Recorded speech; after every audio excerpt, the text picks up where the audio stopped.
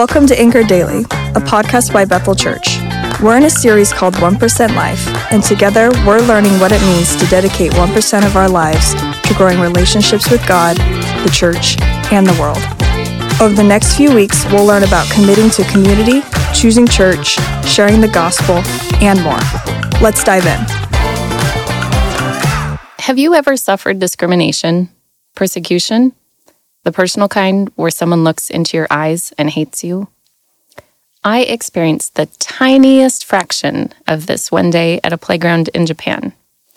This is Sarah Landon, and I'm so glad you're joining me in Romans 12:14 through 18 in the 1% Life. So there was a little boy, probably only 5 years old. He was playing on the toys at the same time as my kids. We were typically friendly to everyone and tried to chat with them a little. This particular boy said something I didn't completely understand, so I apologized for not understanding, and he glared at me sidelong, scoffed, and said in Japanese, "Stupid foreigner." I might have laughed if it wasn't so heartbreaking that someone so small was already embittered against people he didn't even know. And it made me kind of afraid of what he might do to my kids.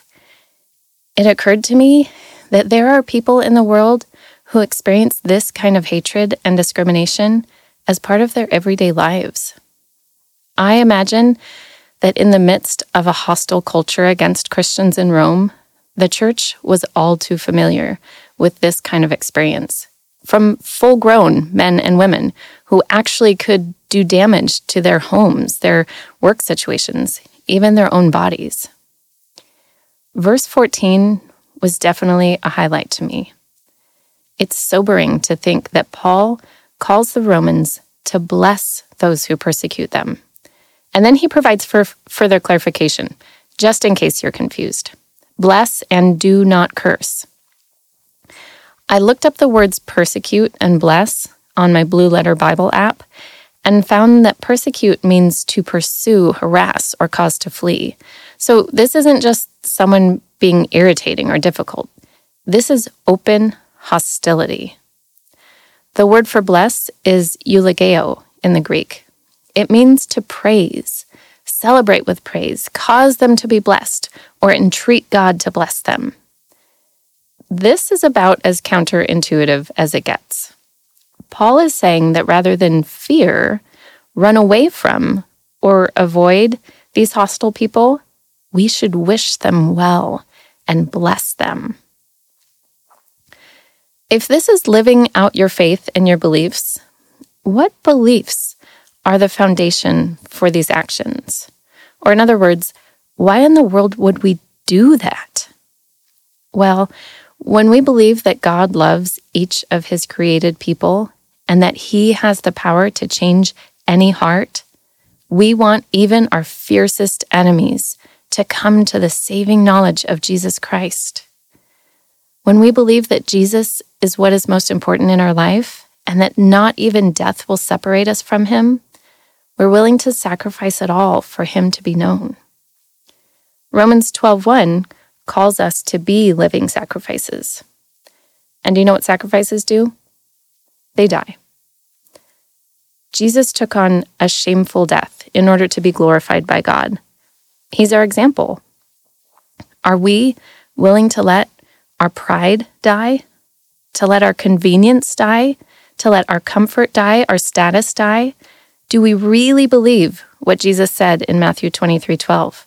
That whoever exalts himself will be humbled, and whoever humbles himself will be exalted? Do we believe that God will bring justice, so we need not repay evil for evil? These are some hard words. They challenge what we believe, but they also have the power to transform. This is the kind of work that Jesus does in the lives of people. He shocks people through love, mercy, grace, and kindness. He stops them in their tracks when they receive the unexpected. He gives them a chance to live a new way. He always has hope that they would turn to him. Are we willing to do the hard work of steadfastness, of being the peacemaker in a room of people who want to stir the pot?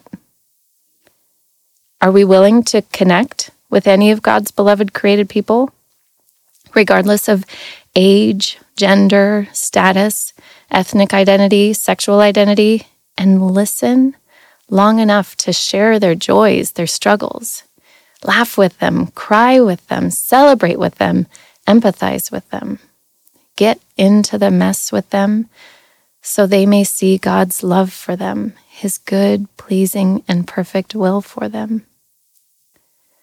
I am so glad we don't have to do this alone.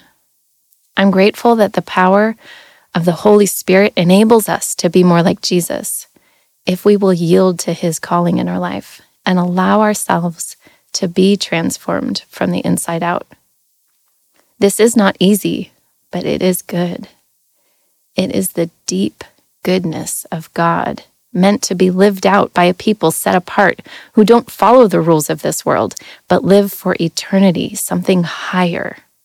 Church, this is Jesus living through us, touching thousands of people through our hands and feet. Will you let Him do His work through your life? Let's pray to prepare our hearts for this work He's calling us to. Oh Lord, we repent. We repent of our fear, of our hardness of heart, of our pride and puffing ourselves up. Take our heart of stone and give us a heart of flesh that we could reach out to the people in our midst with your love and goodness and leave a wake of blessing, peace, honor, and harmony. Help us abide in you and rely on your power. We cannot do this alone. We need you. Amen. Thanks for joining us today as we discover what it means to live a 1% life. If you haven't already, head to bethel.ch to find more resources like our 1% reading plan, Sunday sermons, our 1% life study, and more. You can also connect with us digitally. Find us on Facebook and Instagram at Bethel Church WA. We hope you have a blessed rest of your week. See you next time.